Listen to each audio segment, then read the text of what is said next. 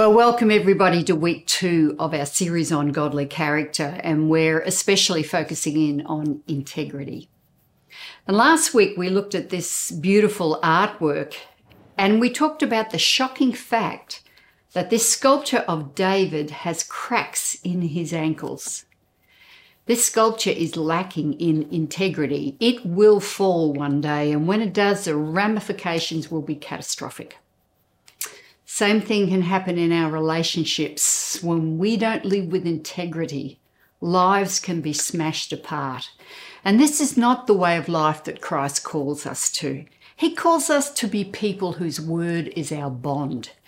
And he says in the Sermon on the Mount, let your yes be yes and your no, no. No need to pinky swear as kids do, or swear on the Bible as if your word isn't strong enough. God calls his disciples to be known for their integrity, which is the resolve and the courage to do the right and noble thing, even if it costs you. I hope that the takeaway for you last week was this 5-word saying, let your yes be yes.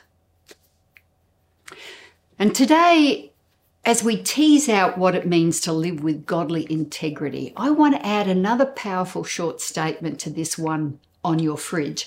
And then I want to leave you with another story about art. Surprise, surprise.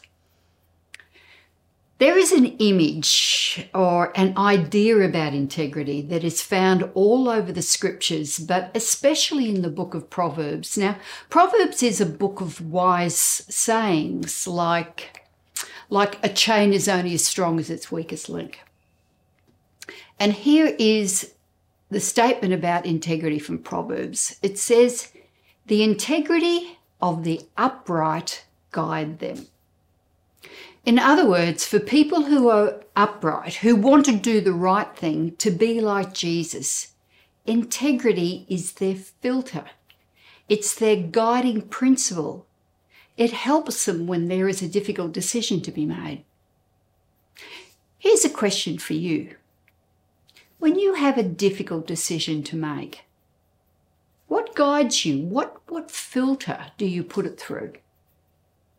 Are you guided by what will make you look good, or what feels good to you, what your friends say is the best thing to do, maybe what gets you the best financial outcome? I think we would like to think that integrity, doing the right and noble thing, guides us always, but we don't really know until making the right choice is going to cost us. I can tell you something that happened in my life. I was confronted with a difficult choice many years ago when I was working at a Christian high school. It came to my attention after working there for a couple of years that my salary and those of the other part-time staff did not equate with the award wage that was specified by the government. Now, I had to do some digging to track this down because the award wages were never published to the staff, which was also a legal requirement of all schools. Now, I naively thought this was just a mistake by the principal, and I joyfully went to his office to explain the mistake, assuming that he would be so grateful to me for pointing this out and the problem would be remedied. Boy, was I wrong.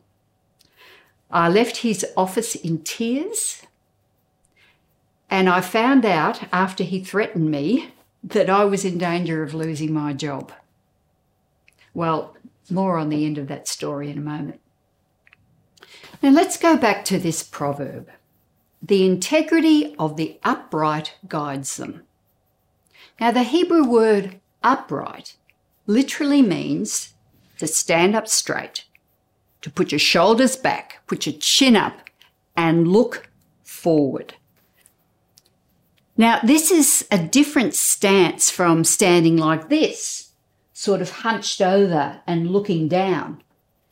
In this posture, all I can see is right in front of me, which is great, but it limits my perspective and it limits my options. When I live like this, in this posture, It's like the immediate versus the ultimate.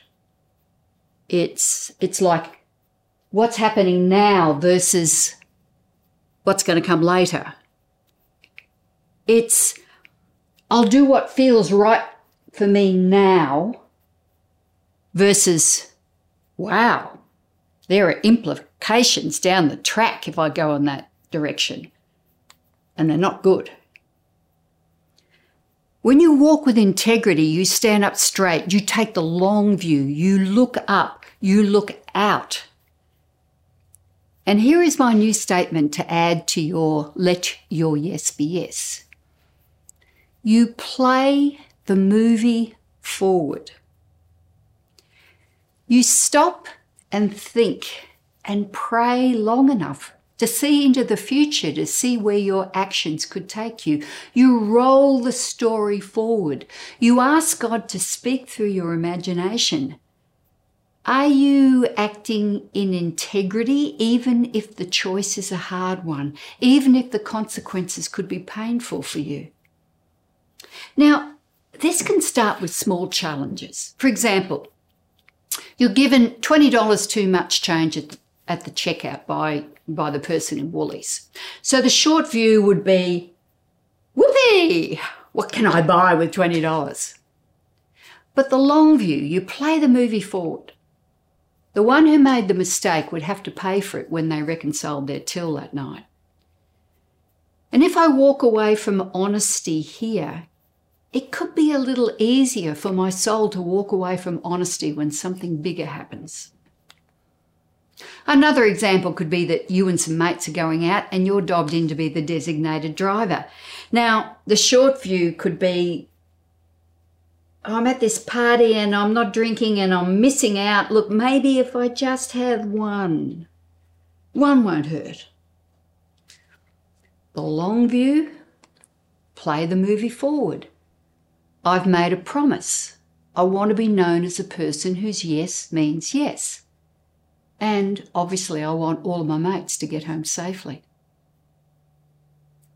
Perhaps you're struggling in your marriage. The reality of sharing your life with an imperfect person could be weighing you down, and the temptation is to walk away. The short view could be, I need to look after my own happiness. Maybe there is someone else who I could be happier with. But the long view, play the movie forward. What will this do for the future of my kids? What happens when this new relationship also sours? How do we get help to move through this dark tunnel and perhaps come out the other side stronger? Now let me go back to my school experience. Now, the short view for me was perhaps to stay quiet about the injustice, to just let it slide, accept the situation, and keep my job. The long view. I thought about the integrity of this school that I loved as a workplace. I thought about the other staff that were in the same position as I was. I thought of the Christian principles of justice and truthfulness, and they're very important to me. The result for me this time was ultimately positive, although the stress of that situation was horrendous at the time. The principal was asked to leave by the board, and I kept my job with back payment for what was owed, as well as the other staff. The employment practices of the school were brought into line with government requirements. But I could have been out of a job, and I was preparing myself for that. The consequences of my desire for integrity could have been very difficult, but ultimately I felt I had done what God had required of me. Think about your greatest financial regret, your regret. Where were you playing the movie forward? Think about your greatest relationship regret. Were you standing up straight and looking into the future? Last week I made it really clear that we all have cracks in our ankles. We all mess up. A person of godly integrity is not a perfect person, but they are the ones who own their own mess and do their best to clean it up. Please hear me on this one, because it's part of playing the movie forward. The health of your relationships with your family, your kids, your spouse, your friends, your work colleagues, maybe your employees if you have them, the respect they have for you is contingent on your integrity, not your infallibility. It's okay to make mistakes. It's not okay to cover up and lie about it. We could say it this way: integrity is the oil in the machinery of relationships. It helps them to run smoothly. We own our own mess. We are honest about our mistakes. We seek to reconcile and make amends. Play the movie forward. Eventually, there is a price to pay if we don't straighten up. Take a long view look. Think about the ultimate direction you are going rather than the immediate pleasure of the moment. Who do you want to be? What do you want your legacy to be? Well, let me finish by telling you a story about a person whose life inspires me to play the movie forward and see God's hand gently guiding me. Who would you say is the most loved, most famous of painters? Well, some of you would say Vincent van Gogh. There is a big exhibition on in Melbourne at the moment, which is amazing. Van Gogh is one of the world's most popular painters. This beloved work, Irises, last sold for a mere $59 million, and that's not his best price. But when Vincent was alive, he was a commercial disaster. He sold only one painting and only survived because of the support of his brother Theo. We know from the many letters that he wrote to his brother that this was devastatingly disappointing to him, as he felt like a burden on everyone. He was so despondent at his lack of artistic success that he eventually shot himself in the stomach and died a few days later. But now everyone knows his name and loves his artwork. 1888 was a huge year for art. Artists like Renoir, Monet, Degas, Van Gogh were at the peak of their powers. In that same year, a 35-year-old woman named Lilias Trotter boarded a train that cut through France, where all of those painters were at work, and she was on her way to the port of Marseilles to catch a boat leaving Europe. Both Lilias and Vincent lived in relative obscurity up to that point, but they were both chasing after the same thing, fulfillment of a calling to see and create beautiful things. Now, I'd never heard of Lilias Trotter, but a story has gripped me. She was brought up in London in a Christian family and developed two things: a passionate love of God and a passionate love of art. At the age of 23, she met John Ruskin. Now, John Ruskin was a superstar in the art world in the 1880s. He was the professor of fine arts at Oxford University. He was incredibly influential. If John Ruskin said something was good, everyone said it was good. He was like a major social media influencer today. John Ruskin was an authority on art whose opinion was taken seriously, and he was passionate about developing artistic talent, especially young female artists. Now, Lilias's mother happened to meet him one day and showed him some of her daughter's sketchbooks and watercolour paintings, and he was blown away by her talent. He saw incredible potential in her and believed he could shape her into one of the world's great artists. She became his pupil and was on track to be lauded as one of the greatest artists in the world. Can you imagine if Van Gogh had had that opportunity? He would have jumped at it. Lilias saw the world and painted it with great honesty, but her ability to look deeply at the world caused her to see its suffering. She started working with the Young Women's Christian Association, ministering to the destitute women and prostitutes on the streets of London. And as she did, she kept drawing and painting, sending Ruskin her work. But Ruskin was not satisfied. If she was going to be the great artist he knew she could be, she had to have a singular focus. The potential he recognised in her could only come to fruition if she devoted herself wholly to her art. He told Lilias that if she could devote herself to art, quote, she could be the greatest living painter in Europe and do things that would be immortal.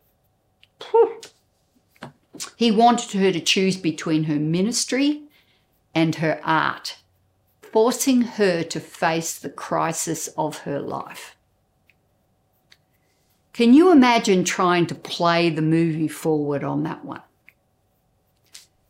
Greatest artist in the world, giving joy to thousands of people, incredible financial success, artistic immortality, or obscurity and a life of serving the poor.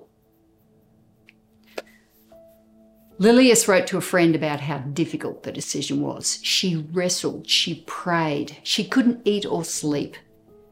But as she prayed, a memory came to her. God was helping her to play the movie forward. And in her memory, she was young and in church about to put her offering into the offering plate. And carved into the middle of the plate was the pierced hands of Christ. And seeing it, she emptied her entire purse into the dish. What else could she do? If the hand of Christ asked for what she possessed, what else could she possibly withhold? She wrote to a friend, I see clear as daylight now that I cannot dedicate myself to painting in the way that Ruskin means and continue to seek first the kingdom of God and his righteousness. She would give herself to the poor and perhaps use her art in their service.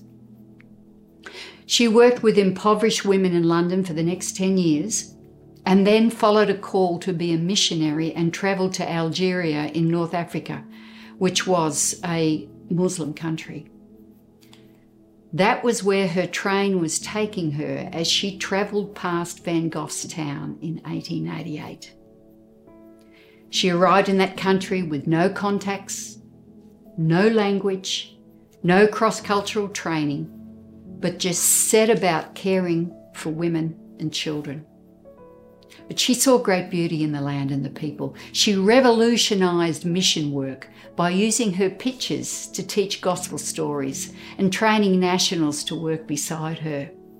She served the people of Algeria for 40 years. Here is one of her quotes. Turn your soul's vision to Jesus and look at him, and a strange dimness will come over all that is apart from him.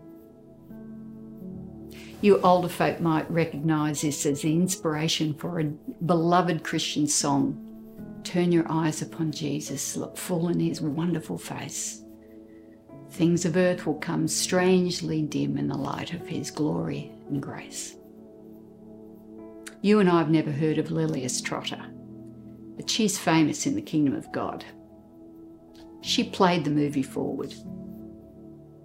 She stood upright and saw Jesus beckoning her into her future. And every other ambition became strangely dim. She was a woman of integrity. Let your yes be yes. Play the movie forward. God wants to use you in powerful ways. Maybe not Algeria. Maybe the peacemaker in your family. The kindest voice in your classroom.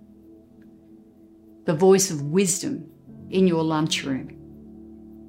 The one who puts the kingdom of God first in their service and in their finances. It will cost you, but you will live with no regrets.